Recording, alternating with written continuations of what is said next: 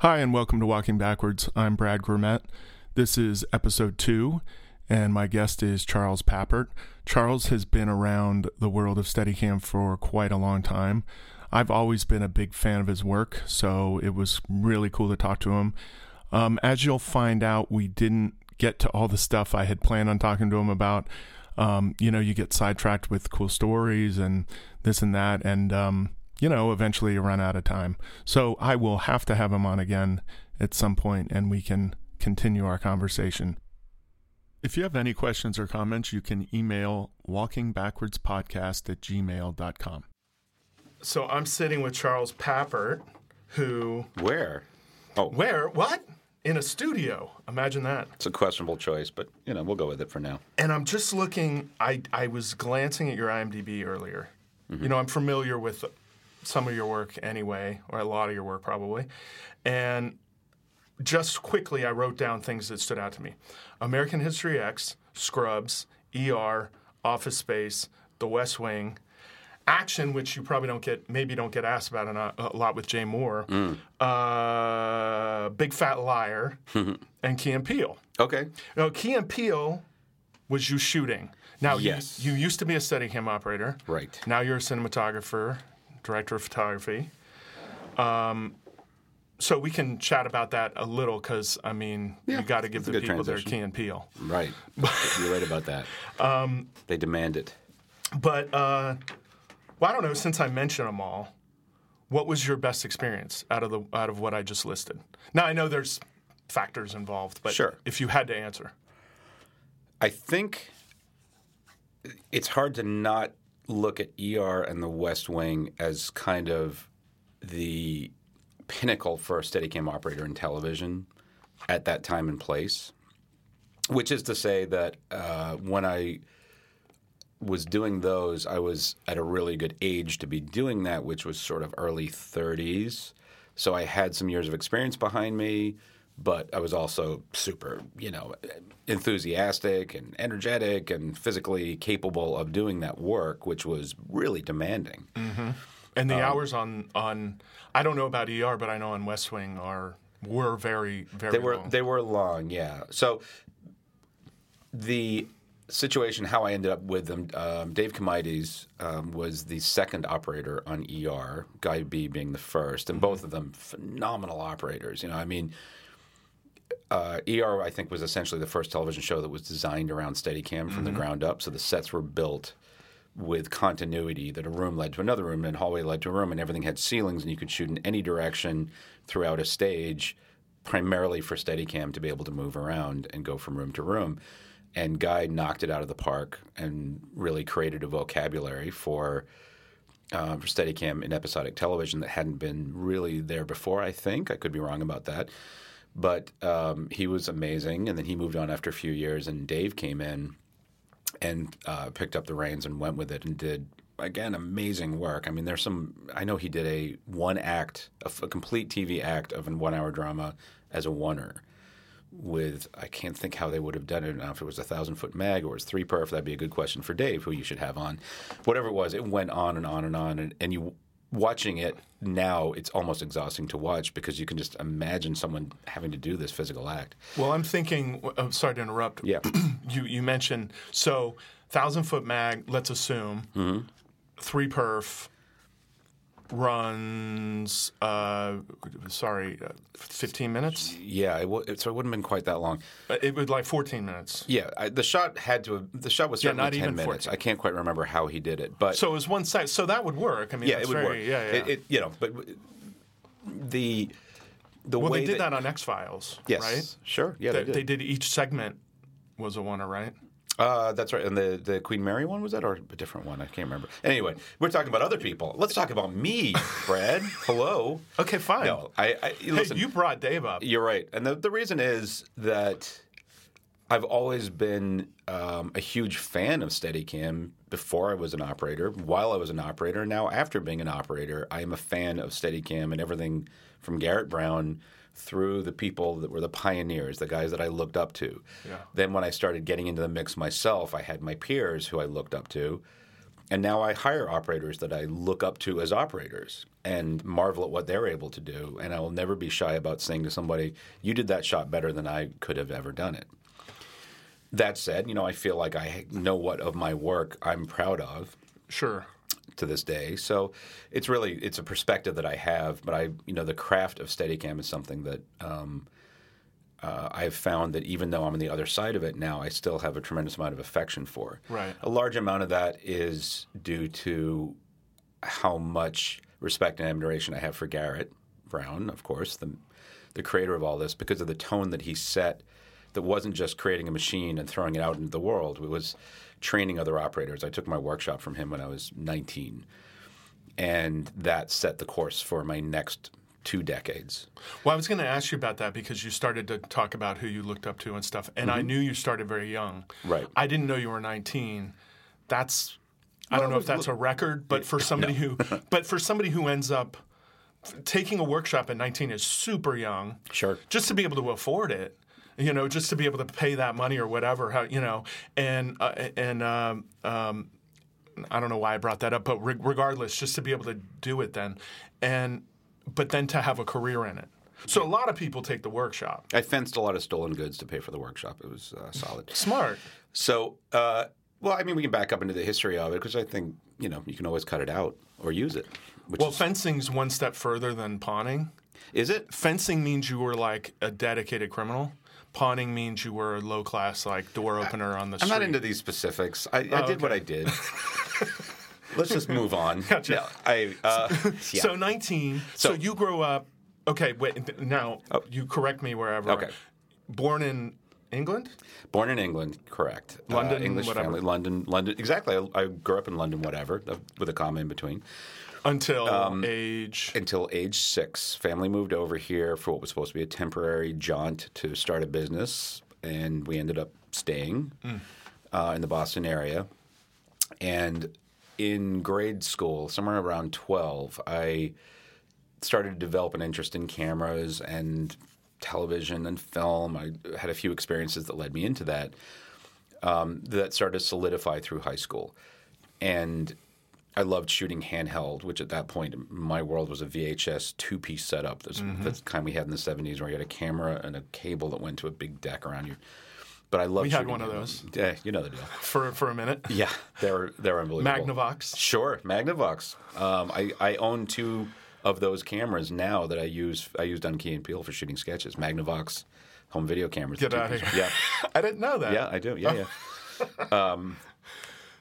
So you were doing your clumsy handheld work with a deck hanging around. I will say this: it was excellent handheld work. I actually have video. I still have my original VHS tapes. I have some video of me running around my high school that I look at to this day, and I'm like, pretty damn good for a 16-year-old. Because you know what? My heart was so in it, and I so desperately wanted it to be perfect. Mm-hmm.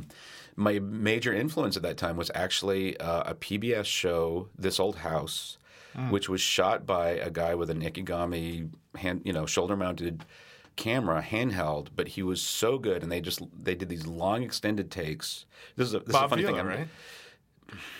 Wasn't it Bob Vila? I'm hoping I'm saying it's the right show. I guess it would have been, but I mean, was he doing it in the 70s and 80s? I don't know. We'd have to. I've never seen it. I know of it. I think that was the case. But again, this is late 70s, probably early 80s, and it was these beautiful long takes. And this is just a let's walk around and talk about blah blah blah type show. But as I found out, eventually there were cameramen all over the world who would send this guy fan mail because of this beautiful work that no one else was doing, and it was this incredibly solid handheld work. So I was very obsessed with that, this solid handheld look. And then eventually... Well, let me... Yeah. It occurs to me, you talked about the deck hanging on your shoulder. Mm-hmm. And as we know, having... I don't know how much that camera weighed. Let's call it 15 pounds or whatever, mm-hmm. right? But you have a deck kind of counterbalancing you. Yes, kind of. I mean, those cameras were all very light. Honestly, they weren't 15 pounds. They had to have been like 5 pounds, those VHS You think they were cameras. that small? The little one, the home one, the consumer ones. Yeah, I guess so. The decks were probably heavier than the camera. The broadcast cameras were much heavier, but I didn't have a hand on those when I was 16. No, I know that. And I remember the exact... I used it. I remember, but... There was a certain, yes, you bring up an interesting point. You did have this kind of diagonal going through your body from mass on your shoulder to a mass banging around your hips. I'm curious whether it helped a little. I can't imagine it did, because if you really think about that thing clanging around your body, That's true, it was. anytime you wrote, it can't have been good. Okay.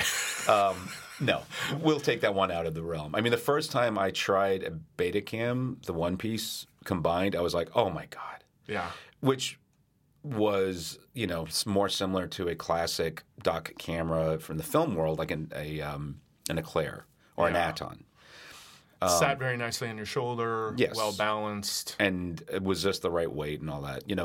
What I think is funny is that those cameras, and even those early Betacam, not the earliest Betacams, which are very tall and uncomfortably tall mass, but the eventual body that was adopted by probably the early 90s, which to this day broadcast cameras still look like, are actually used to be very good masses. They had light lenses on them. You had a battery in the back. They were perfectly balanced on your shoulder, and you could just let go. I worked in news in that I'm 96, 97. I had a two-piece Beta, not SP, oxide.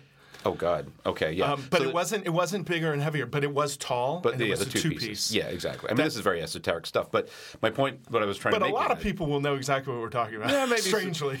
Over a certain age, let's say, the kids have literally just clicked off to the next podcast. They're like, "Yeah, shut up, geezers." So. Uninterested. No, but my point was, I used to shoot a lot of football, and in between plays, I could take my hands off the camera, right, and it would just sit on my shoulder, and that is the key. Jump around or move. But, yeah. And as Steadicam operators, we learned so much about mass and balance and trimming that I don't know about you, but I found that I've always seen cameras since and during as you've got to get everything perfectly balanced, even if it's on your shoulder. That's the only logical way to work. What's funny to me over the last 10 years or so, especially with newer people coming into the industry with smaller, less expensive rigs, is that the cameras have gotten smaller. The lenses haven't really gotten lighter. Mm-hmm. And so there's this whole front-heavy thing going on, and people deal with it by just like muscling through it. And I'm like, your work can never possibly be as good if your camera's imbalanced to begin with. It's just it's even if you're great, it's going to suffer. Yeah, because your arms start shaking eventually. And the gimbals in front. I mean, we'll get into all that stuff. Oh, yeah. But yeah, it's like we knew something about physics and the best way to work with the camera back then that seems to have gotten lost a little bit. Even the camera manufacturers, as we've probably seen the last few years, a lot of cameras come out with a cutout in the wrong place. They're front heavy. And you go, why would you make a cutout at the back half of the camera when all the weight is at the front? We know this. I mean, you're not going to put a 15-pound weight in the back to counteract it. The engineers won. Well, the computer guys won that battle, or whoever somebody, it is, whoever designing it, because someone knows where it should be. Yes, somebody does, and their voice is getting shouted down. Obviously. Yeah.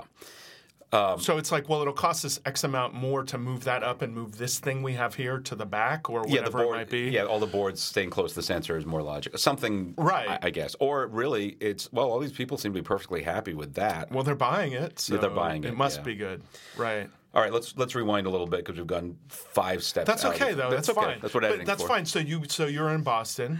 You're shooting your handheld. Yes, I'm running around my school with borrowed VHS 2-piece setups. And then around this time, when my sophomore year of high school, The Shining came out. And I went to see this movie, and I saw shots that I, even with my, not very sophisticated brain, said, I don't understand how that was done. The hedge maze following the big wheel around. And I'm like, there are tracks that I can't see overhead. How is this done? And I read some articles about it that mentioned the Steadicam, and I was like, what is this Steadicam? In Boston, I had no chance of knowing that in 1980, or finding that out. Right. But I finally found a copy of American Cinematographer on the newsstand, and in it was an article by Ted Churchill, New York operator, saying Steadicam, an operator's perspective. I'm sorry, the article was called Steadicam, an operator's perspective. And for the first time, I'm seeing pictures and I'm reading what a Steadicam is, and I'm all in. And at that moment, it was like, that's what I want to do with my life. Wow. So it took Uncle Teddy. Uncle Teddy, yeah. And it took me about a decade after that to actually become a Steadicam operator, but it was a road that I never wavered in my dedication. Well, you would have been 15 when you read that, no? Ish, yeah. So something Right. like So, I mean, 4 years later, you're taking a workshop. Yeah. That's, most 15-year-olds that set their sights on something, Well, that's how obsessed I was. Well, 6 months later, their sights are different. So it really does say a lot to how obsessed you were. And where was that, the Pennsylvania workshop? That was Rockport, Maine. Okay. The International Workshops, Right. Which at that point was kind of the best known one. There's a documentary out there that you can find on YouTube. It was a National Geographic piece on Garrett. The last third or so is from our workshop, and there's a little teenage me running around in there going, Why did I not know this? I will send you a link. Oh, great. And you can put the link at the bottom of I don't know how this works. Wait a second. Audio only. So what happened in between there was... Well, wait, start with HTTP. No, okay, go on. Is it / reverse back / So I went to NYU for film. Yeah. And NYU film wasn't a great fit for me because I was interested in working in the industry, and my tastes were Spielberg and relatively mainstream filmmaking. NYU was very artsy and still is, I think, to a degree, but certainly in the 80s it was avant-garde. And I asked my professors about Steadicam, and there was this complete blank. So it was a little too abstract for your... It was yes, it wasn't what I was interested in Yeah. pursuing per se. It was a little disappointing for me. I didn't speak that language very well. So So how long did you last there? 1 year. Yeah. And I would have... Are you glad you did it? NYU? Yeah. Well, yes. It got me out of my suburban Boston existence and into New York in the early 80s, which, anyone who lived in New York at any length of time at that time will always have a very specific memory of it, something that's gone now. The Right. energy of that city, I mean, that was an incredible experience. Yeah. And the other part that was critical for me was I was now in the city that Ted Churchill lived in.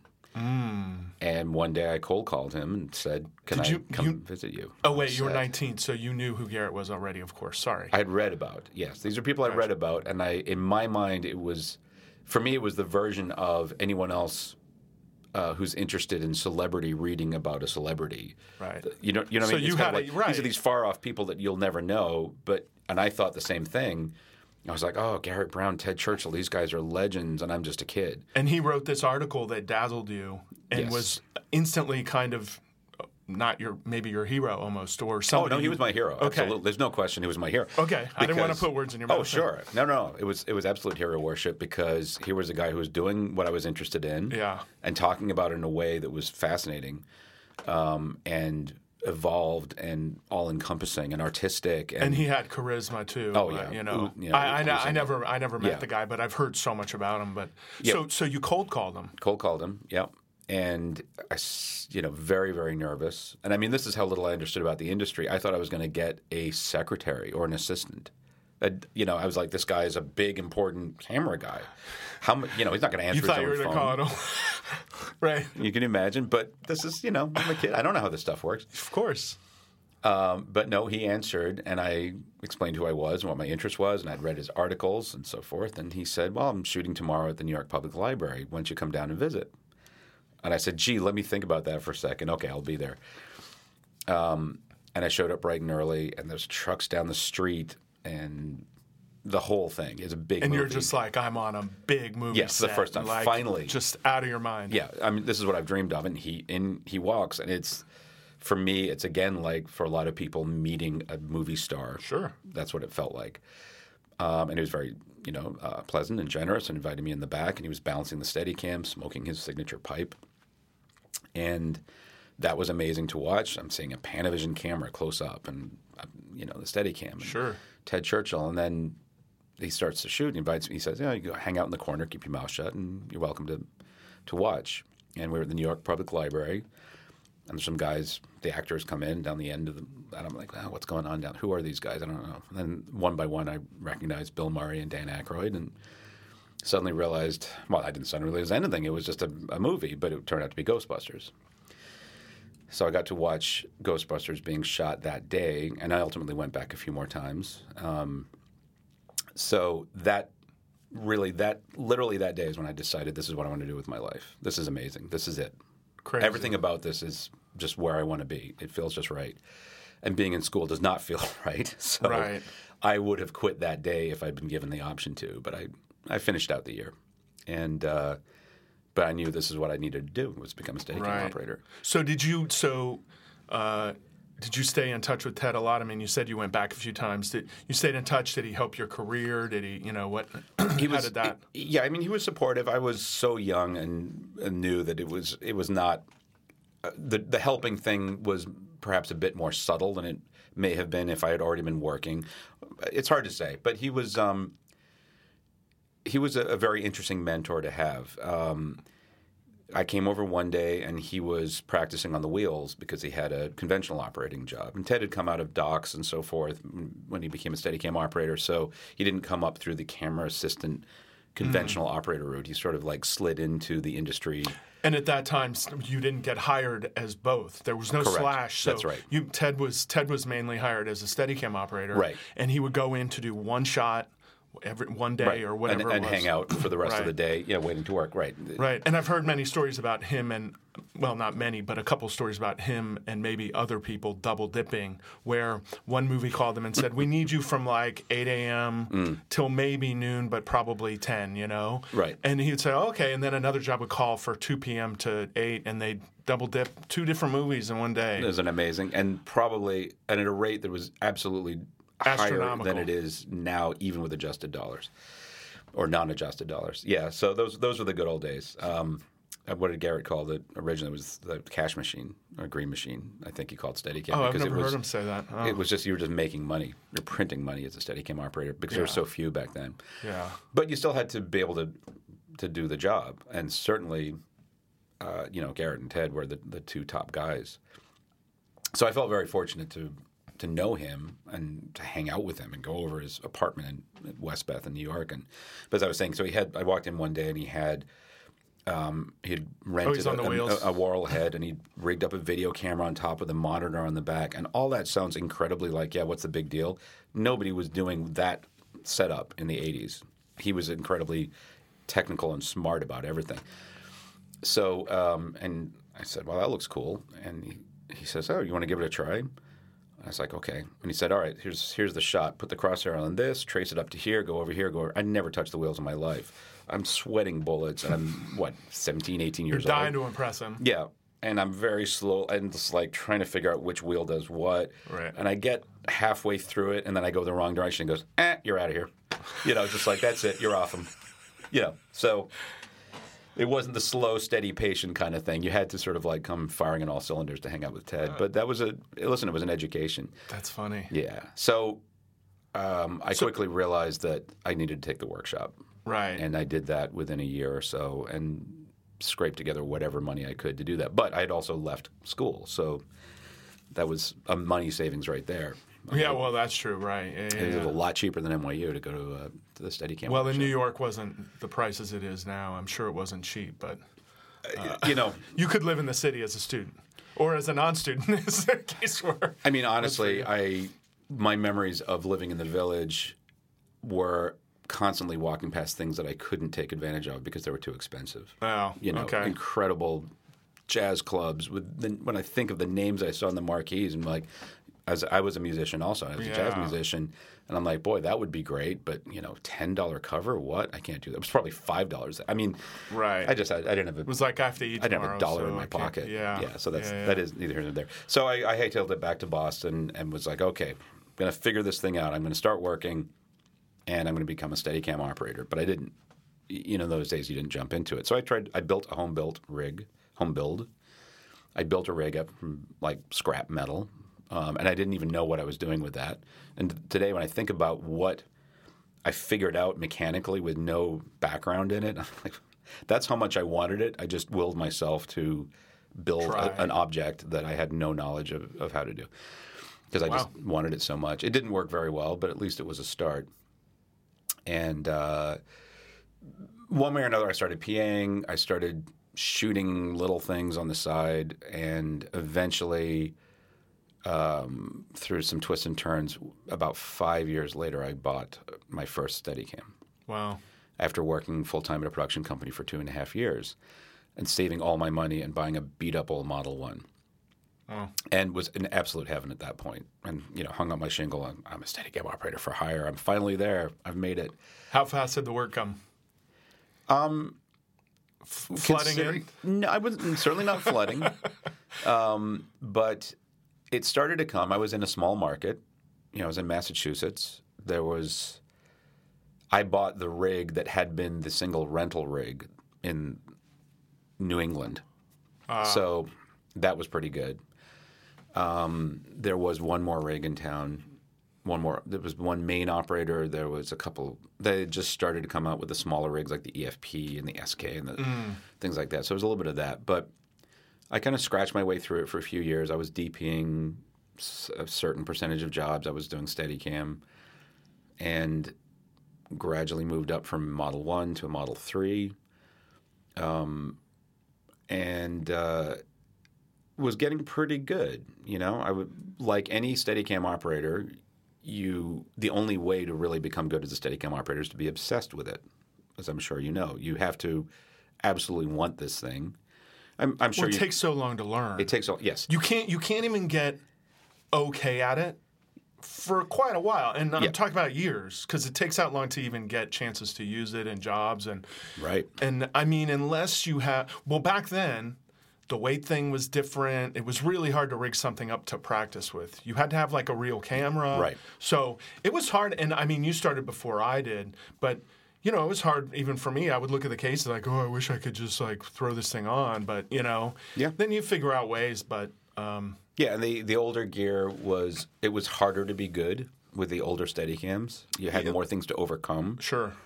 Mine was falling apart in every possible way. It had vibration that I could never figure out. It didn't even dynamic out. balance, right? Oh, it's certainly Model 1. Oh, my God. Model 2s didn't either, correct? Not out of the box, no. And everyone was modifying, and this is, the internet for Steadicam, the first Steadicam forum on AOL started around 94, 95, I think. Mm-hmm. And by then you were already I was well established, yeah. So in those years prior, you would call people up out of their ads in American Cinematographer or wherever and be like, hey, you don't know me, but I'm just curious. I'm trying to figure out how to get X to Z, how blah, blah, blah, blah. And this is what's amazing. I mean, I have any number of stories of calling up people, I think because of my original experience and from taking the workshop and starting to get to know Garrett and how he worked, finding out that there was this thing called the Knights of the Green Screen, which was his a cute name for his philosophy is we should all help each other because we need to expand the craft. We need to expand the number of operators doing it. We want to keep this thing overall as a positive experience for producers and directors. So we have nothing to lose by helping each other. We have everything to gain, which is really rare. If we want the profession to grow and to continue on, we have to support our fellow. Yeah. Well, competitors. We have to support our competitors. And so when they show up on a job, they do a good job. Yeah. And if their gear breaks, we show up and help them fix it. Exactly. And I was actually talking to Josh Harrison recently, and we were talking about this exact kind of thing. And I said, there was a time when an operator I remember seeing on the forum, holy shit, I left my docking bracket at home. I'm at Warner Brothers. Can anybody bring me one? And it was you. That's right. And I was going to say, that sounds familiar. I'm pretty sure, somebody brought it to you, and I remember you had one within like 45 minutes or an hour. Yes. And that's the spirit of the, of the profession. Mm-hmm. Nice people. Again, not everybody, but you can exclude me from that group, but. Sure. In a word, yes. I made that too easy for you. Exactly. No, but that's the thing. And because there was a few people out there, Peter Abraham I'm going to single out, who didn't know me from Adam, but drove an hour to deliver me a piece of gear for free of his when I was on a shoot in New York. Janice Arthur was someone who I had met when she was teaching at the workshop in Rockport, but I called her up a few times and picked her brain. She's Chicago, right? She's Chicago, yeah. You would call up these people and introduce yourself, and they weren't just helpful. They would talk for an hour and help you in all these different ways. And that was so wonderful. And I felt that I would be remiss at best and a dick at worst if I didn't do the same thing. So I Right. always tried to do the same. So Well, because that's how all that specialized knowledge got. passed around. Right. Yeah. That's how before people pre-internet. learn, like, this is how you make the 3A monitor work. Oh, wait, nobody ever learned that. But if you think about it, in most professions that were that specific, it's exact opposite. I have trade secrets I'm going to hold on to. Right. You don't get to learn about what I do because that'll, you know, I've made my stuff work. Yeah. I don't want you to know. Right. Right. So, Yeah. but thanks to Garrett, that vibe was put out there. This is how we're going to make this craft better for all of us, which is very rare and special. That's so cool. Yeah. Yeah, that's so great to hear. And I wish I'd known Ted. I've heard so many stories. There's so many good ones, but A unique character. yeah. So you were Boston from what year to what year? So I got the rig in 89, 90. Oh, wait, I have to open a beer. Okay. Okay, there we go. Oh, shit. And it's spilling everywhere. I wish you guys could see this. It's down his shirt. It's on his It pants. did the same thing yours did. Yeah. I thought it would be over by now. There's little drops. There's beer all over his pants, but not at the crotch, which is interesting because that would have been the better part. I would have laughed at that. Oh, well. All right. I did Good job. some cleaning. Okay. Do you want to stop and do? Okay. All right. So The room is filling up with suds right now. something's with this. I've never had this before, even keel. But Ballast Point, good brewery. well, I'd like to Ballast go for Point's them for, great, but I've never had Sculpin? this. Yeah. Anyway, It's so you not were- a good podcast beer. apparently not. They make a podcast beer. Something to talk to them about. They do. I don't know. That Oh, would be they great. should. Ballast Point's podcast. Got it. So okay. Podcast IPA. So you were podcast IPA. Super high alcohol. Work on this. This could be a thing. 12.3%. It's got to be a session. It has to be a session. Well, this to is get a through session. That's why I bought it. I figured we're doing this in the afternoon. It's a comedy session. It's for comedy podcast because it It foams spills up all everywhere. over the place. It gives them a Yeah. talking point. Anyway, so This is no digression whatsoever. well, I don't mind this. I like to talk about It's whatever. banter. But I don't want it to be, just blah blah blah. I don't care what you want it to be. It's going to be what I want it to be. Oh, I forgot. I forgot who I'm talking to. Okay. Let me try to get a handle back on it. So wait. So you were in Boston, and then did you do anything you considered major in Boston, or did you have to move to? Okay, very good question. The tricky part about being an operator in a small market was you had to convince people back then that they needed Steadicam to begin with. There was very little understanding because small market work is basically corporate, local and regional commercials, low budget features or whatever. And these days, anybody knows about this stuff. Steadicam has become such a household word. I don't know the last time you've talked to somebody who wasn't even in the industry and had to explain what a Steadicam was. Almost everyone has an understanding or they know the term. They may not know what it looks like. But back then, you said Steadicam, it was just blank, even with people in the industry sometimes in the 90s.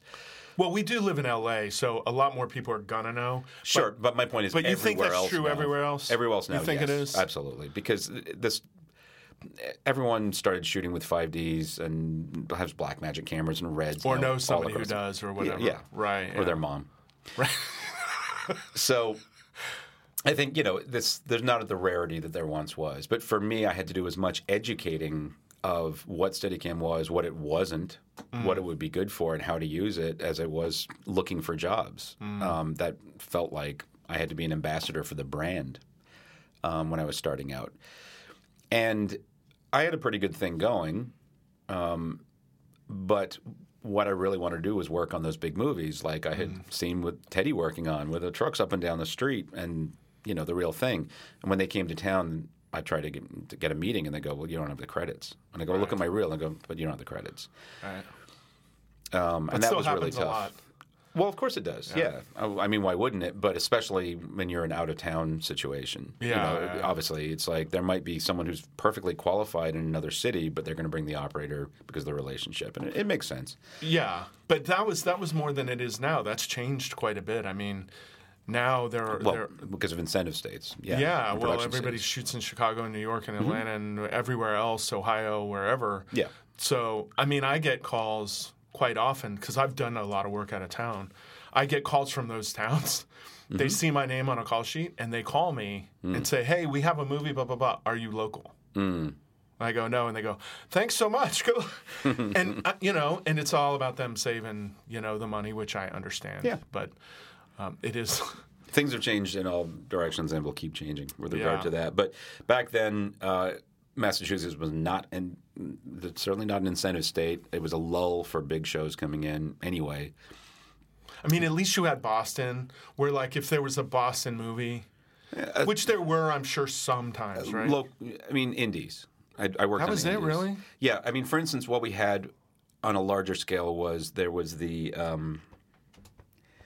But you couldn't get David it. Mamet was doing a few movies that were around Boston at that time, Good Will Hunting, that sort of thing. And I tried to get on all of those.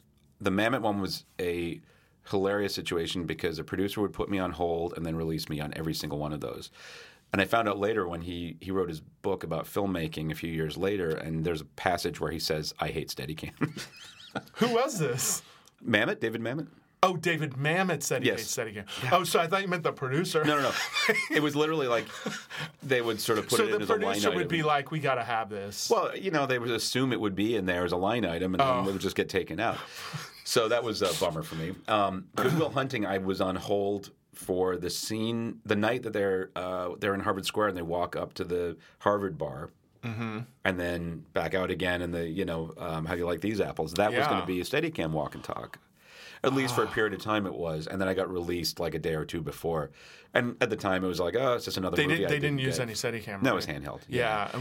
And of was low course, budget. that would have been so great to have worked on that.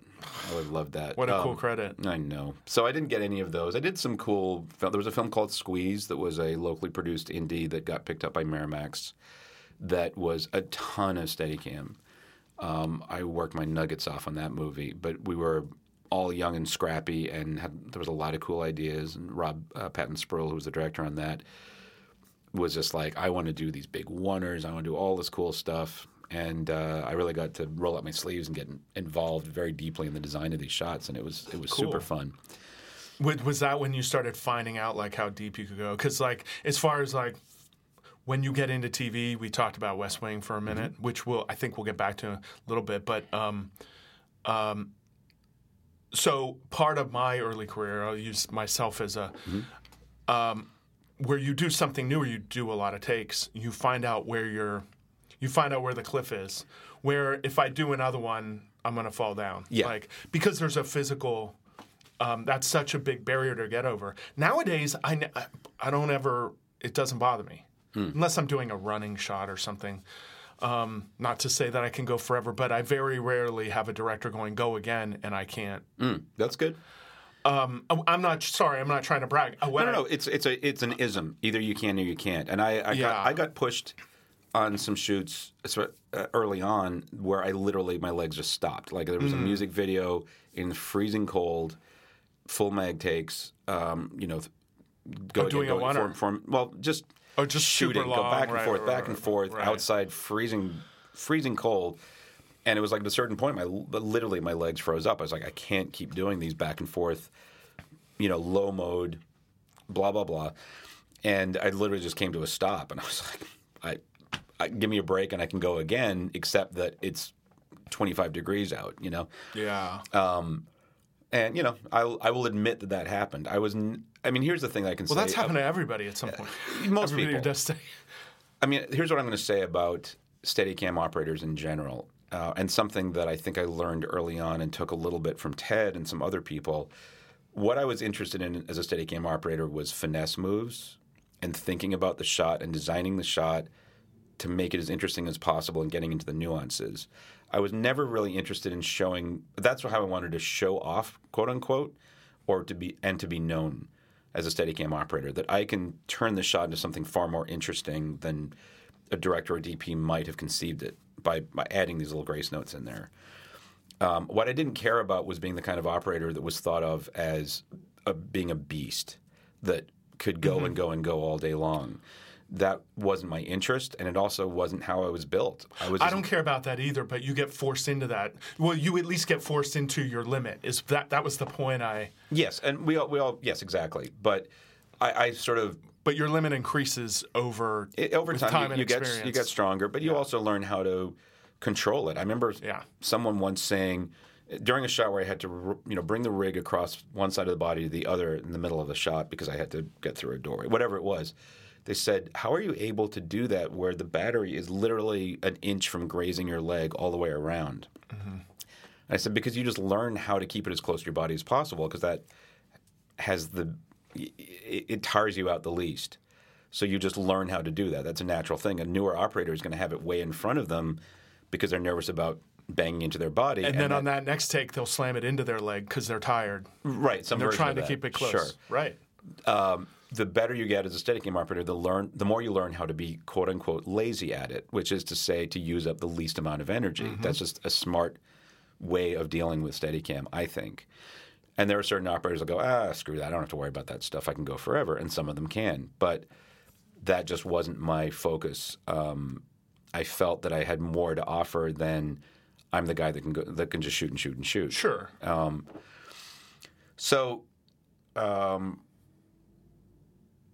right, so Boston, I did my thing. Right, so that movie with a lot of Steadicam. Yeah, which was great. And Squeeze, was it? Squeeze, yeah. Got a full card title credit at the front of the movie, which was pretty cool. There's about 5 or 6 of us who were sort of key players, not department heads. Good for you. Got those credits. What year was that? 96 maybe. Okay. Released. Yeah. What would have been the budget on? Probably like $500,000 maybe. Okay. BL4, Arri BL4, just a beast of a camera. But it flew great. Yeah, it did. I mean, it was hard to stop or start. But, yes. But once it was moving, man, it was hard to. If the wind blew, it didn't notice. It was an aircraft carrier. That's true. But on those long takes, you had 4 pounds of film displacing from one side to the other, so you had to deal with that. Yeah. Now here's how would you normally deal with that? Would you balance your rig towards you'd bias it one direction, and then by the end of it, in the middle of the mag, you had your sweet spot. Yeah. So it was a little bit of muscling through. Not ideal. These are the kind of things that what's funny for anyone over a certain age who was a Steadicam operator for X number of years, we do when I was a kid. These stories about the difficulty of the film days. And what was funny was at that point we're all online. I'm talking about this film, and some of the LA guys are like, just say no. And I'm like, I live in a market where there aren't alternatives. Mm-hmm. We didn't have Panavision in Boston unless it came in for a show. The 535 came in at one point. We got a 535B. I was one of the first. I remember using it on something, actually a feature that I shot, my first feature that I shot, that the camera or the mags came in cardboard boxes from the rental house to the set because it was so new it hadn't even been So Arri sent it to them. They hadn't even checked it out. And they just sent it straight to me. To you. I remember my poor camera assistant going, I've never loaded these mags before, and you're putting me right onto a working set with them. I'm like, hey. He's looking on the inside of the door. Yeah. The diagram. Okay. The fox goes into the hole. Let's see. So that's funny. So at some point, I assume you just realized. I said I need bigger, I need better. Your dream wasn't being realized. My dream wasn't being realized. Right. I wasn't getting to do what I felt where I wanted to be. Right. Now there was a really pivotal thing that happened to me in the 90s, which was I started to get invited to teach Steadicam initially at Rockport, again in Maine. Paul Taylor was instructing, and because I was local, I went up there and helped teach, and we had a great time doing that. I really enjoyed teaching Steadicam. Where was Paul Taylor from? He's L.A., I believe. He's L.A., okay. Yeah, L.A. operator who... I never met him. I've known of him. Mm-hmm. Yeah, lovely guy and very good instructor, and he had his own sort of fiefdom up there in Rockport, and we had a lot of... It was really fun. It was like summer camp. And we were... The Steadicam guys were the bad boys. We were the lead guitarists. Because there were a bunch of other groups going, like cinematography classes and editing, that, right? Acting. Right. So at night, a lot of you would hang out together, go to the bar, have drink and people or whatever it might be. Exactly. Have fun. Yeah, it was. I'm not even going to get into a lot of the stories from there, but it was. You can tell them to me a lot of fun. off the podcast. Yeah. However, the big story being, yes, I was getting to teach, and a guy named Chuck Jackson, who worked for Cinema Products, which was the original licensee for Steadicam, invited me to come and teach out in Malibu at the workshops there. And they would fly me out, and I'm like, wow, L.A., okay. Except that it wasn't L.A., it was Calamigos Ranch in Malibu. So it was being picked up at the airport and driven for, an hour out to some ranch in the middle of nowhere. But I'm like, cool, there's a palm tree. But it was really fun, and Garrett taught a lot of them. And what actually was that was always amazing. I would learn so much. I was getting flown out to L.A., paid, and then I got to be around and listen to these amazing operators that was improving my craft. You were paid to do something you would have definitely done for free. Exactly. At least. Paid for. Yes. Right. And one of those, or one or two of those, Larry McConkey taught.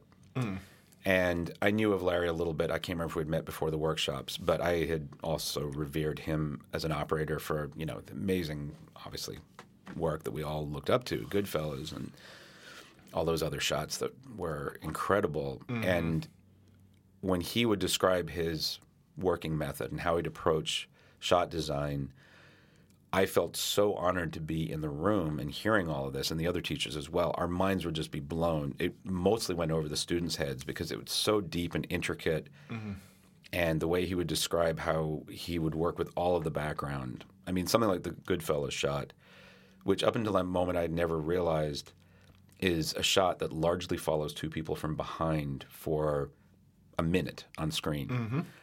And when you think of it in that context, that could have been a very boring shot because it's the backs of two people's heads.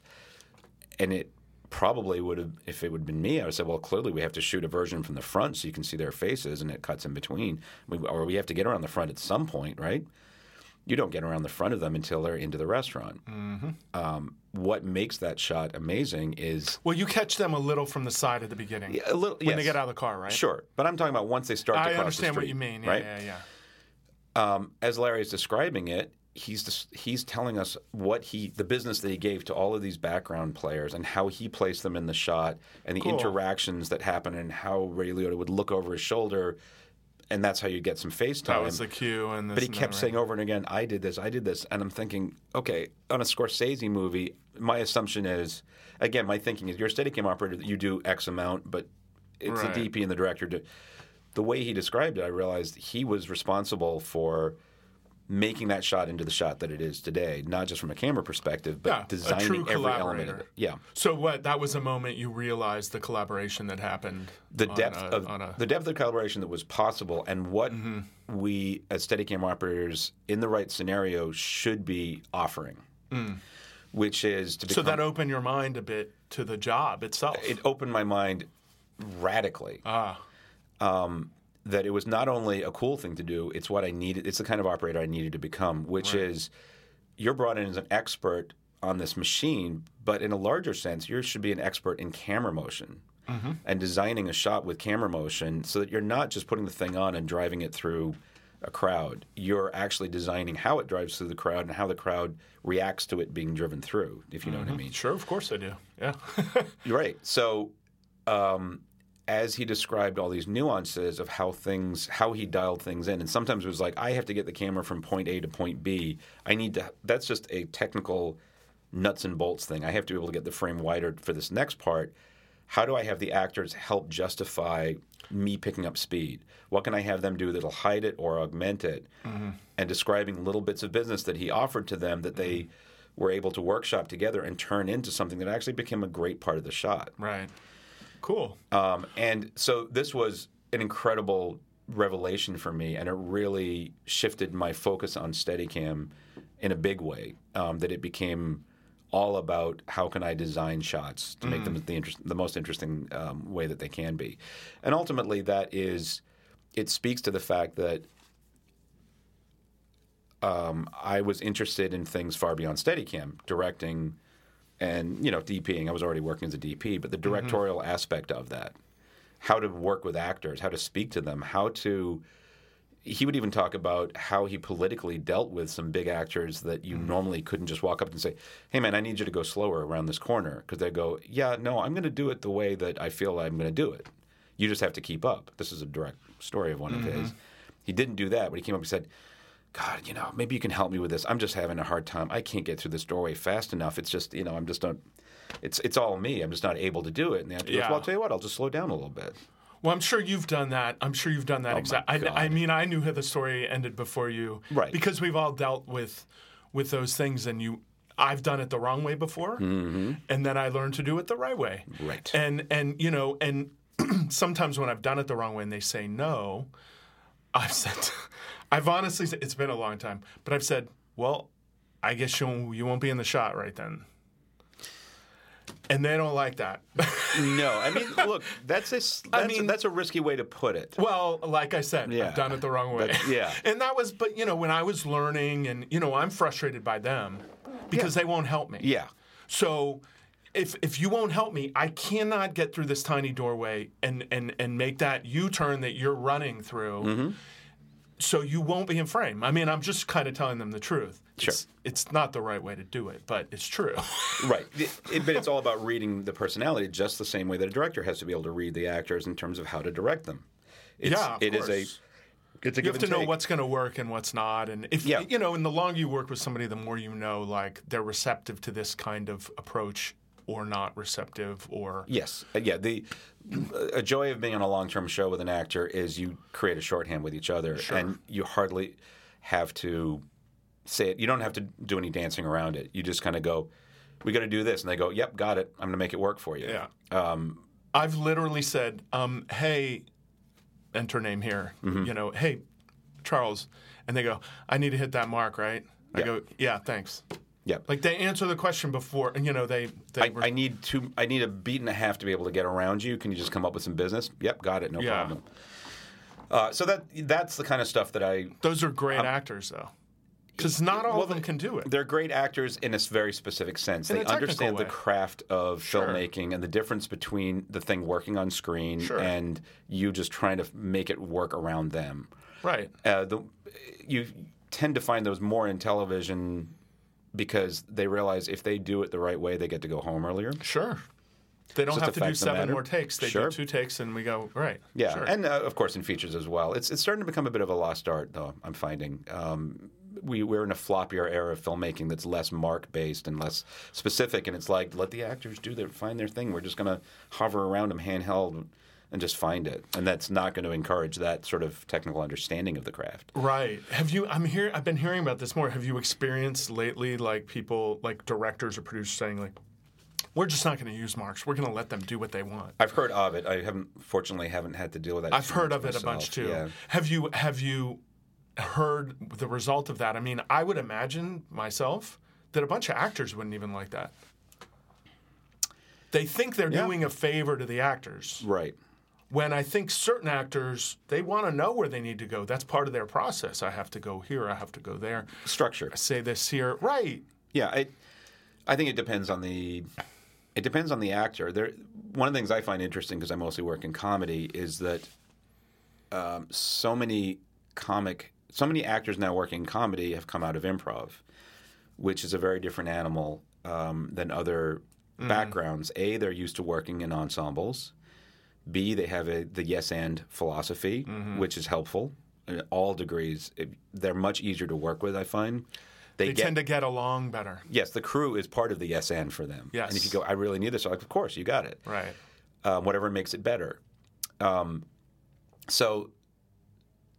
However, that they may not have the technical aspect of it because they're used to doing their own thing. And for a lot of them, they make their own content, but they don't necessarily come from that experiential background. So they understand a certain amount of filmmaking, but maybe not the way we used to do it. Mm-hmm. So I mentioned at the beginning, all these projects that I know you from. And the one that stood out, and one of the main ones that made me go, holy cow, was American History X. Right.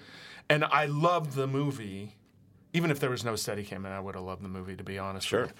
But you did some great shots, and there's that shot of Ed Norton coming down the stairs it's right before he curbs the guy. Right before he curbs the guy, right? Did you take him outside? I can't remember. There's a lot of different shots in there. Yeah, it's not continuous. But American History X was my first movie in L.A. I was super excited. My first day getting the gear out of the camera truck, and we were in near Sunset Gower, and I looked up the street, and there was the Hollywood sign, and I'm like, this is the coolest thing ever. I actually wasn't living in L.A. at the time. So I had the best time ever. It was a completely crazy production to work on, and anyone who is a fan of the movie should Google making of American History X, because there's amazing stories. Very trippy director. Tony Kaye. Tony Kaye, yes. Most of the stories are about the post-process, but it was just as crazy of a shoot because he directed, he operated, and he shot, which at the time was a big... No one did that. No one was real. There were a few people, maybe, but who? I don't know. I can't think offhand. And it would have been much smaller. This was a pretty good size. It was pretty good size, but he treated it like it was a small film. He would bounce the light off the ceiling and just throw a camera on his shoulder and just shoot and shoot and shoot. And most of the crew would just be sitting there. I think the dolly grip laid track once in the entire feature. Wow. It wasn't that kind of movie. And you were hired as B-cam or Steadicam or just Steadicam? Steadicam. I was hired to do B-cam or Steadicam. It was a non-union $10 million movie in L.A. when it started. It was non-union? It started that way. It organized within the first day. Oh. Everything about that movie was kooky. But I became the operator of record because of the staffing requirement. But Tony operated the A camera, and I do Steadicam and B. And was there a lot of B?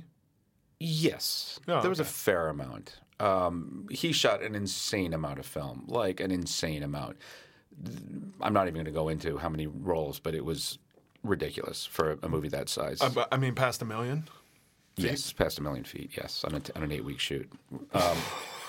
Yeah. Normally that's like giant feature. Yeah. Like with $1 million champagne, whatever. Yeah, we hit the 100th camera roll on Thursday the first week. Oh. Yeah. And anyone who just came up in digital is like, I'm sorry, what? But right. Yeah, that was unusual. So crazy. It was 35. It was 35. Black and it was white. BL3, I think, and it was black and white in color. My favorite story from that movie would be mostly color. Mostly color, yeah. But the black and white scenes really stick so beautiful. out. Yeah, I mean, look, Tony had a unique vision, and he was very talented. We weren't sure what we were dealing with until we all watched his reel. Someone got that, and we're like, oh wow, this guy did some cool stuff. His commercial reel, yeah. But it was just very no one was used to working in the style that he worked in, and in that first week, I had to do a complicated Steadicam shot that was a point of view of one of the characters who was operating a camcorder with a flip-out screen. They had just come out with the first one of those Sonys that had a little flip-out screen on it, and he said, "I want to shoot it as if it's his point of view, looking at that screen." And there was no advance notice on any of this, and it was like, now I got to rig this thing in front of the film camera, this little camcorder, and we used a Magic Arm, which is probably an 8-pound piece of grip gear, sticking way out in front of the Steadicam, and on a BL3. The whole thing was tremendously heavy and long. And if we had known, we could have rigged something up that was lightweight, but there was no advance notice. And I had to treat it like a point of view, so I'm whipping around from person to person, these whip pans that had tilts in them and in a small apartment. And I did the first take, and Tony, who wasn't big on communication, which is why he tended to do all the jobs himself, he said, no, not that, this. And whatever it was that this was didn't seem very different at all from what I had done. And I'm like, trying to understand. And he was just very frustrated in general with anybody else on the set in that first week. And so I did another take, and he goes, no, just give it to me. I went, give you what? The Steadicam? And he goes, yeah, just put it on me. I'll do it. I went, all right. We'll see how that goes. This is a great learning experience for everybody. Yes. I mean, everyone went quiet on set because it's like, he can't demand my Steadicam. I own the thing. But I went, all right, let's see how this works out, especially with this horrific version of a Steadicam that was just with the camcorder so out unwieldy. In front of it. Yeah. Oh, God. So I put him in it and, sent him on his way inside the set. And I went and sat in his chair in front of the monitors, which was very cheeky. And I watched him flail around. I mean, this was not an easy shot at all, considering all those factors, and he would whip the camera around, and it would be on the ceiling, and he banged into walls. And Had he ever had a rig on before, do you think? I think he had, because he came out after a take and a half, dripping with sweat. Get this thing off me. English, right? And I'm peeling it off him, and he's like, oh, he's just gasping for air, and he's like, I don't remember them being this heavy. And I'm like, well, today it is. Yeah. And we were fine after that. We were actually really good the rest of the shoot, because he suddenly realized this is something I can't do. Charles has to do it. He respected how hard it was to do that particular shot, right? Yes, it was. Yes, exactly. So that worked out in my favor. That was convenient. But So you got along okay with him? yeah, I think so. I mean, I've heard stories from my commercial days back in Florida. He used to work in Florida a lot. As a matter of fact, he shot that documentary, I believe, shot that Lake of Fire documentary in Florida. Yeah. But he would stay. He'd come early for commercial jobs and stay later and shoot on his own. No. I mean, listen, fascinating character. But he used to come to set in pink suits with bare feet, and is that how he was? Yeah, all the crazy stuff. I mean, I won't even. That is his own pod. I could do an hour podcast on the making of American History X from my perspective. I literally that would have nothing to do with Steadicam at a certain point. It was really everyone who worked on it. When we see each other now, 20 years later, we're like, remember that one? Nothing like it. That war. It was a very unique experience, and everyone kept saying to me, "This is not how we normally do it here. This is not." Because you were new to town. Yeah, right? I was like, "So this is filmmaking in L.A., huh?" No, it isn't. That's funny. But American History X was a great first experience, and then I moved to L.A. shortly thereafter, and my buddy Dave, who I was living in the basement of his house, was the operator on ER, and I came in to fill in for him a few times. And did a few episodes of that, and which I then would come back and I would drop in there over the next 10 years at different times if they had to double up or someone was sick. And, an incredible. He didn't do that show for that long, did he? He did 4 seasons or something like that. And some incredible stuff. Oh, incredible! I mean, it was such an amazing experience to be on a set that was so dialed around oneers. I've never seen anything like that. And everybody was into it. Everyone's in it and knew their places. The director would start to lay out the shot with a finger rehearsal. People would fill in. The 80s would be setting all the background. You had regular background that was on for the entire 15-year run. They did background. They stood in sometimes every now and then to give them a line, but mostly their job was getting paid to do background. Who would walk alongside the Steadicam as you're backing up and play defense. Then do crosses. Not just they probably would play defense as well and help the other background. So they'd back along and just cross. And they do crossing. They would take their own cues because they knew how to do it. Wow. You would do on any given day. You might do up to 3 oneers that on another show would bring a show to its knees because of the complexity. On that show, it was just boom. Did they use a 1,000-foot mags a lot? No. Ever on Steadicam? Yeah. Maybe again, we'd have to ask Dave about that shot. Okay, but no, all right. no, it was a straight up lightweight 2 with 400-foot mags. It was very standard. Well, I remember them being a good length. I don't remember exactly how long they were. That's why I asked. Yeah, I mean, I don't know how many 4-minute shots there were on that. Some of them really felt longer. I think Dave's shot was. I don't know. I'd have to look into it. But, yeah.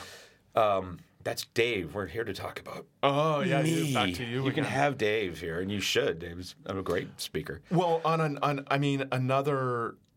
Believe me, he's on my list. Good. I just don't know him as. I barely know Dave, so I. A great guy. He's one of my favorite Steadicam operators. He again. That combination of the technical proficiency and accuracy, but also the thinking. He directed an episode of ER when he was like 28, 29. Which was a very radical thing for a network to approve at that time. Yeah. And then right after that, he did West Wing. He left and he did West Wing. He started that out, and then he left, and I came after him once again, following in his footsteps, and did 2 months in West Wing, which was... Not bad footsteps. Oh, they were great. I mean, both of those shows were so great for Steadicam, as a Steadicam operator, and they don't really make them like that anymore. But... The difference with West Wing was it was a new show. I was on the first season of that, and it was a little more difficult set. I had to work nonstop. I was doing a camera Steadicam on that, just like on ER, but it was a very fast-moving set lighting-wise. Tom Del Ruth had come up with a very ingenious lighting scheme that took no time at all. I was getting my ass kicked daily on that, and the bathroom was I think several stages away. I And remember I used to worked have on to that sprint show. to it. Did you? Yeah, 2 It was weeks. a different stage, I think, after the first season. But I would You weren't on the first season, though, were you? I was on first season. Oh, you were? Yeah, yeah. So you had 2 stages. 2 stages, yeah. And they turned it into, I mean, they still had other stages, but they turned the whole West Wing into one stage. Exactly. That stage over by Monstrous. Wardrobe. Unbelievable. I got lost in there every day for a week. Yeah. I couldn't find where set was. Yeah. That was an incredible set. The first time I went in to walk it the day before I went to work, and they were on the other stage, and the set that I was on, the stage that I was on had the Oval office. And I'm walking around, and I was like, I wonder where the Oval office is. And again, because these were all designed as self-contained, continuous, it wasn't your classic set where there's constantly everything back just of keeps set walls. going. Everything was interconnected. And I see there a half-open door, and there's a rope in front of it that says, no tours beyond this point, like a little sign. And I peek through the half-open door, and I realize that's the Oval office. And I'm just kind of craning my neck around, and there's no one else on the stage. And, like an art department guy walks past, and he goes, that's just a prop sign. This isn't the real White House. You can go and look in there if you want. And I'm like, it's the Oval Office. It sure looks like it. It was cool. And It they was had beautiful security dressed like West Wing pages. I don't know if they did first set. season. I don't remember that. Yeah. But I would have been like season 6 or whatever. That's I cool. don't I didn't know, realize you had done that. much later. I didn't do Steadicam on it. Oh, okay. No. I was like weeks after I moved to LA, and I needed money, and I PA'd on second unit for 2 weeks. That's on cool. It. It's a good story. I wish we had met back then. So it was a Well, let me ask you a question specifically, Yeah. because I've heard through either Tommy or I don't, but there were shots that started one place and ended about 5 feet away from where it started, but were like 2.5-page scenes that would go, and then. Did you ever do shots? I mean, like kind of that? going in a big circle. It would just do but a circle, just to fool the audience. Pass through the. Well, he had 2.5 pages. Yeah, of course. And we don't want 2 people sitting across the desk talking. Yeah. So we'll walk. Right. ER was the same way, by the way. They would often design shots that if it continued another 10 feet, you would suddenly realize you got back to where you started, but they would end just before that point. Right. It was all about fooling the audience, which, I mean, that's a tradition. The Goodfellas shot goes through the kitchen unnecessarily. If they'd just gone straight instead of turning to the kitchen, you would have gone right into the Copa, into the dining room. I didn't know that. Oh my God, you have to watch it. They take a left turn into the kitchen, they take 4 right turns, they come right out the same door and continue on the hallway. And that is part of the brilliance of that shot and how Larry designed it. You don't realize it because the corners are all taken differently and there's distractions. Yeah. With ER and West Wing, it was so convoluted and there were so many people walking around, you didn't really have to worry about that. But yes, the long walk and talks. Well, and it's rapid fire Tommy Shalom dialogue. style, yeah. And there's so much going on. It's hard to pay attention to the sets. You just know they look Right. good. There's a lot of activity. kind of- I mean, yeah. everywhere in those shows is the busiest place on Earth ever. And Tommy did a lot of those early episodes, did he not? Or Yep, he did. Yeah. He did. So those were inherited shows for me. I didn't get to establish a look or create a look. What was more interesting for me after that was I went on to Scrubs. And I know, which is, without sounding offensive, is like ER Light. I'm offended. It's a It lot. happened. No, of course it is. It was like ER Light. You know what I mean? Of Yeah. course it is. Listen, on day 1 or something, early on, on ER, the prop guys were literally like medical technicians. Like the depth of the knowledge they had about Yeah. that stuff was accurate and deep. Right. They knew their stuff. I go on Scrubs, and enough of it had rubbed off on me that I'm like, I'll move that IVAC a little to the right, and there shouldn't be a bag hanging on that IV stand because there's no patient in that room. And they're all looking at me like, what? This is a comedy, dude. I'm like, okay, I'll let go of that. And I would occasionally talk to the medical consultants that were on Scrubs, because on ER they were like revered. They're medical consultants. They would take the cast in and have these hour-long sessions where they'd be going through all the beats of the surgery, the techs. And that was the techs, by the way, the best time on ER because that was the one time you could really take off and just leave. As a camera operator, you're like, oh, it's going to be tech for 45 minutes? Awesome. I'm going to go get a snack and chill. That's my downtime. We didn't have those on Scrubs, so I talked to talk to those guys and be like, the medical consultants, I go, you know that this is this, isn't it? They're like, we're not going to worry about that. You know, we're going to go with the inaccuracy. Nobody cares. Yeah. Scrubs was an incredibly wonderful and joyous experience. Super funny, super fun. Yeah, the cast was great. We were all young. The showrunner was 32. You know, I was about the same age. It was a great crew. We were all sort of squeezed off into this little strange abandoned hospital in North Hollywood. We were on a studio lot, and we had a blast. And there was a great visual vocabulary to that show where the camera got to do fun things. We would always be panning off into someone's back, and then it would come out of some similar color into some. There were all these great transitions. Yeah, you did those like fade in, fade out kind of things. Dissolves. And they got really more and more fancy. I got to come up with some really cool stuff all the time. Yeah. One of my favorites was we were constantly doing this bit where someone, usually Zach Braff, would walk down this one hallway in slow motion, and there'd be, emo music, and it would be the end of the episode, the Here's What I've Learned kind of thing, the sort of pullback shot. And after we'd done a bunch of those, and there was one scheduled, I said, we've got to be able to improve on this. So I came up with the idea of doing a roundy round, like 360 around him as he walked down the corridor, but the corridor wasn't wide enough to accommodate that. So I took his stand-in off to the side and said, let's try something. As I come around, you slide one direction, and then I come around the backside and you slide the other direction, but make it look like you're not going left and right. Mm-hmm. So I'm essentially making an oval around you that looks like a circle, if you follow me. Yeah, of course. And he's bananing this way as you're going around, and you're right next to the wall, and he's closer to the other wall. And then switching back. So we did a little test recording of it, and I showed it to, I believe it was Bill Lawrence, the showrunner, was directing that episode, possibly. But I don't quite remember. And he said, that's great. Let's do that. And I went to Zach and explained what we were going to do, and he was super energized, being a filmmaker himself. He's like, yeah, that's super cool. That's awesome. Let's do that. And that was a great little beat, and it was much more interesting. Actually, Bill didn't direct that. I remember what it was. He said after they posted that episode, he goes, that's the coolest shot we've ever done. Oh, cool. Which I loved. Yeah, course. Nice. That's fun. That show was crazy heavy Steadicam. Yeah, it was. For a comedy that wasn't really putting an emphasis on it, we had some really creative directors, Michael Spiller and Mark Buckland come to mind, who really got into it, and we would have these shots that went from A to B to C to D to E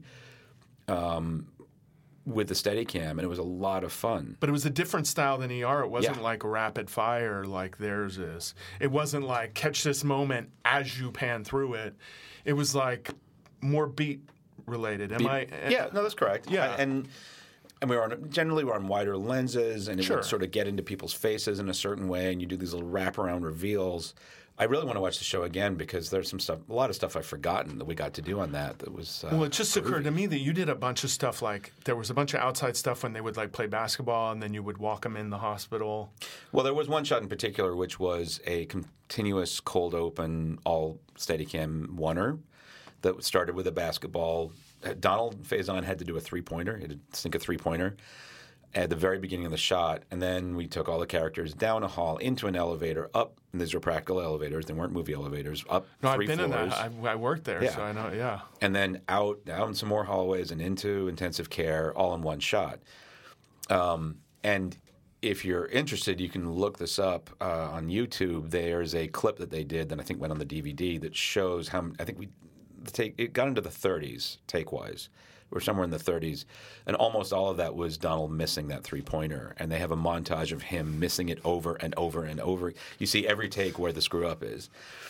And the funny part for me was, that was the tough part for him. He got it over in the beginning. He was getting very frustrated, and Zach was more and more gleeful about him getting shut down. Of course, yeah.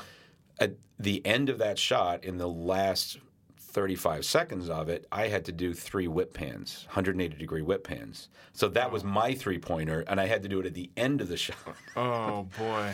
And I cannot say that I was very happy with the take that ended up being the one that they kept. And in fact, I went down to editorial, and I petitioned them to make a cut within the whip pans because you can why always... didn't they?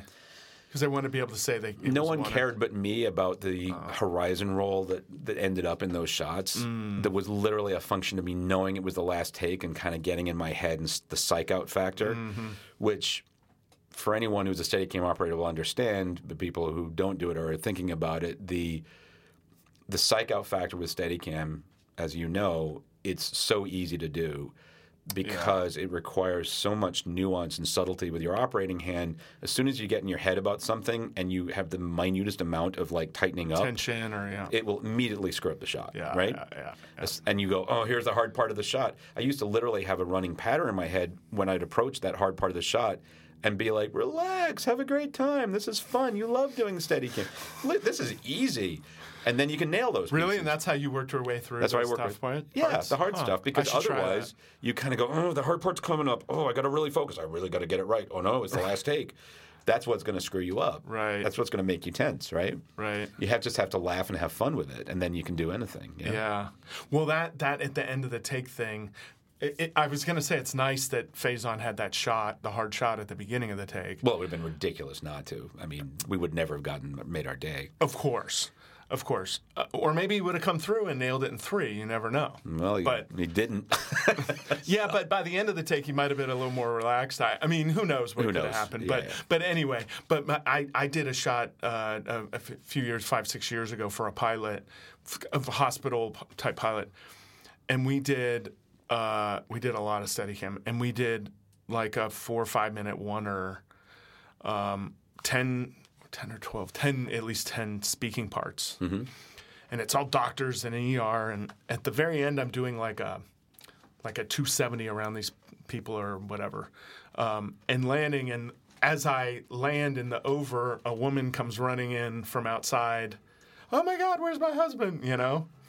What was his local talent in New Mexico? Mm-hmm. And the poor lady, I don't know what was wrong, but we did 47 takes. Probably 20 of which were ruined because she didn't come in at the right moment or at all. And, you know, I love actors and everything, but I never understood that. And I went out, and the second was out there with her, and I said, what's going on? And he said, I'm pushing her. And she's saying, no, it's not time yet. Oh, God. They're yelling in his ear, Sunder! Oh, that's rough. You know? That is rough. And anyway, but... so I can understand your frustration with Of course that. you can. So wait, well, we're going to talk again at some point, but I do want to talk about Office Space. Okay. All right. Because we don't want to go on forever, but Office Space is such a good film. And, I think I caught on to it when everybody else did. What was it, 10 or 12 or 15 Yeah, or whatever? it didn't do anything theatrically when it came out, but a few years later, Comedy Central bought it and showed it 150 times, and it got discovered. Right. And then it was a huge success on DVD. It was one of those early DVD, hits. Huge. Office Space was my second or third studio feature as an 8-camera Steadicam operator. And we went down to Austin and did this little comedy that was very simple and kind of confined and very dry. And I definitely appreciated the humor behind it. And I didn't know how good it was going to be or not. It seemed like a nice little funny movie. Had Beavis and Butthead ended yet before they did that, or was it still going? I think that was done. King of the Hill was Mike's main thing. But so he was kind of legendary at this point. Yeah, the world of comedy and yes, he this was his first live action feature, but he was a known quantity for sure. He was great to work with. He's very sort of quiet and dry, but very, very funny. And my favorite thing about him was that you couldn't get him to do his characters. If you walked him and said, do Hank, do Beavis, that wouldn't work. But he would stand back and observe and do the voices to himself. And if you happen to be standing next to him, he'd be like, oh, this is cool. And at that point, everyone was doing that, the late 90s. Everyone was doing that bit, and I'm hearing it from the actual guy next to me going, this is great. Oh, cool. It's like at the end of the movie when they set the office on fire. He's like, fire. I could do a whole podcast on Office Space. Yeah, sure. And most of it is just joyous Mike Judge stories. But It's a different podcast than American History X. it's a slightly different one. From a Steadicam perspective, it's a simple film visually in a lot of ways. I had a few shots in there that I was really happy with that were subtle. It's the kind of thing that a Steadicam operator might watch and go, "Oh, I can see that that's hard. It doesn't. No one else is going to notice it." Yeah. Probably the most noticeable or memorable piece, of course, is the printer trashing scene. Where I was going to say, it's rap iconic. video. It's one of It's the funniest iconic, uses yes. of slow motion ever. it's a great design. What I can tell you about that. Was that Steadicam? That was Steadicam, mostly Steadicam. Yeah, Oh, okay. there's some low angle lock-offs, but most of it's Steadicam.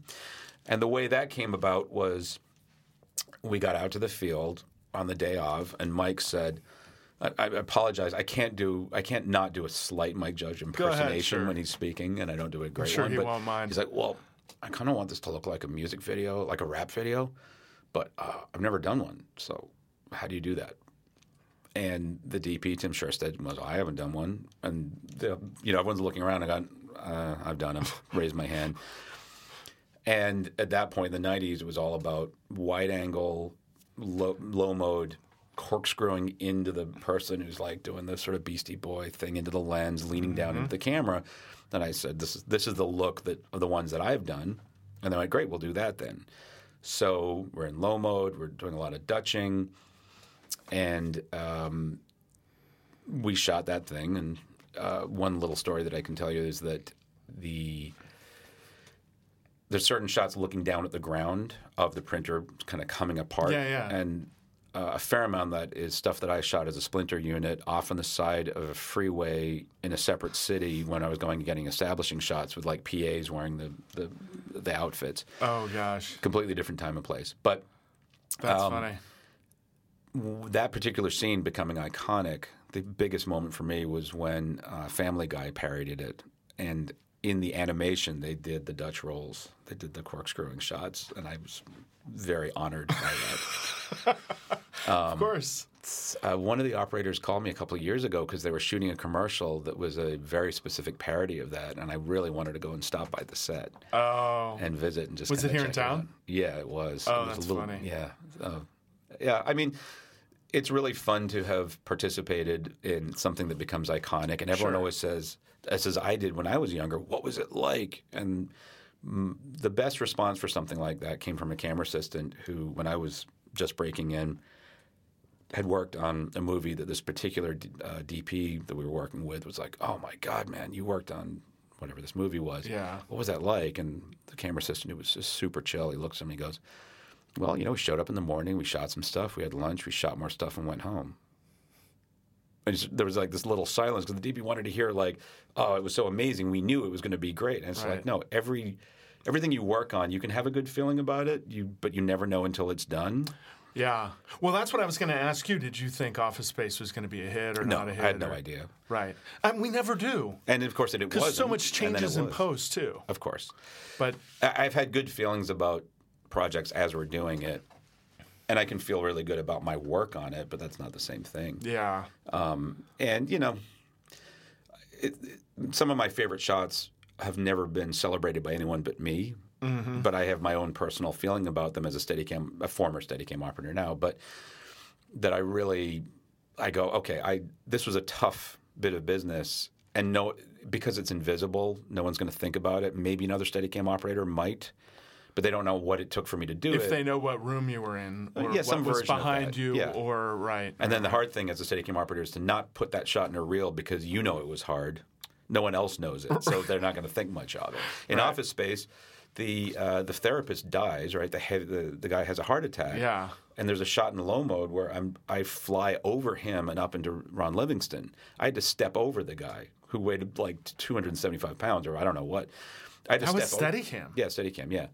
Wow. And I literally like doing a big reaching step with my little legs over this guy in low mode, pushing up, And I had that on my reel, and then I realized eventually no one knows or cares that I had to step over the guy, so there's no point. Well, I always assumed, I guess I never thought about how that shot was done. Yeah, well, why would But you? I never thought it was Steadicam. Well, that's nice.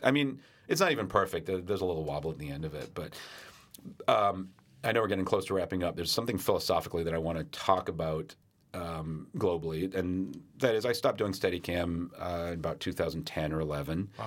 After 25 years, it was almost exact. And the main reason is I just wanted new challenges.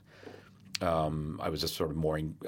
I felt like I had said everything I needed to say, and my 15 years of being obsessed with Steadicam, followed by 5 years of it's a good job, followed by 5 years of I'm interested in doing something else. Did you ever feel like you did every shot? No, not by No, really? No, God, no. I mean, mostly working in television, you're like, I've done a lot of tracking two people backwards through a hallway that turns into an over. I've done a lot of those.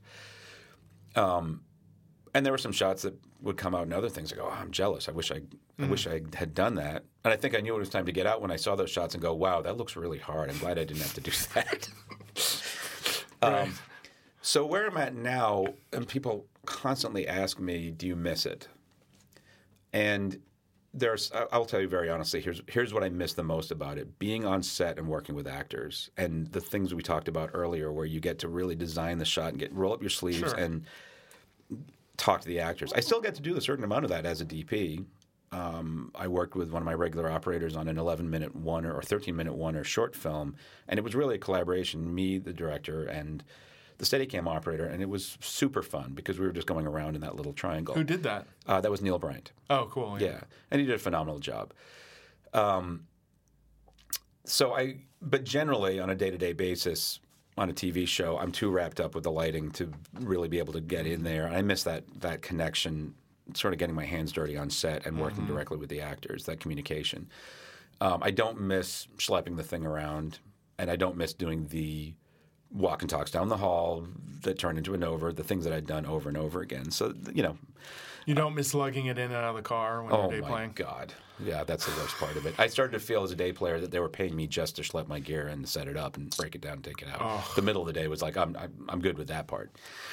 So what I ultimately look for in a Steadicam operator when I hire is the following. As a Steadicam operator, I always knew my place in the scheme of things, which is to say I could look at my shot and go, I could have done better here, or I'm really happy with that.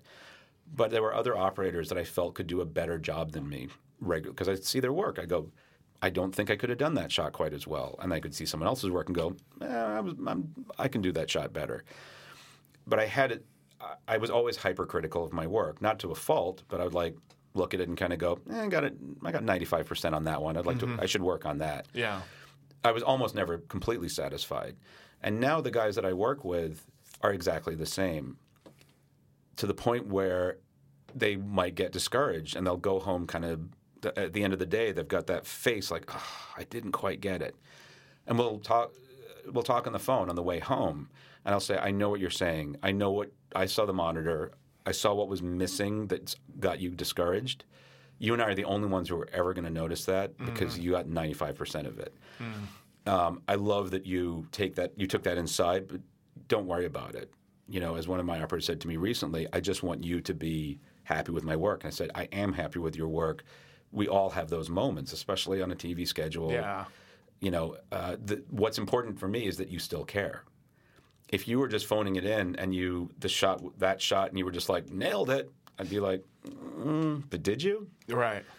No, I'm with you. You know what I mean? Yeah, of course. But there's plenty. It's a global thing. We're all like that. And again, on having pride in your work. Yeah, of course. And on a TV show, you, as an operator, you have to be very sparse about when you ask for another one. Absolutely. That's its own skill. When you do, you may be told very nicely, no. Right. And I'm sometimes the one, by the way, that has to say that, which is they'll come to me and they go, can we get one more? And I'll go, we can't. Politically, we can't do it. Yeah.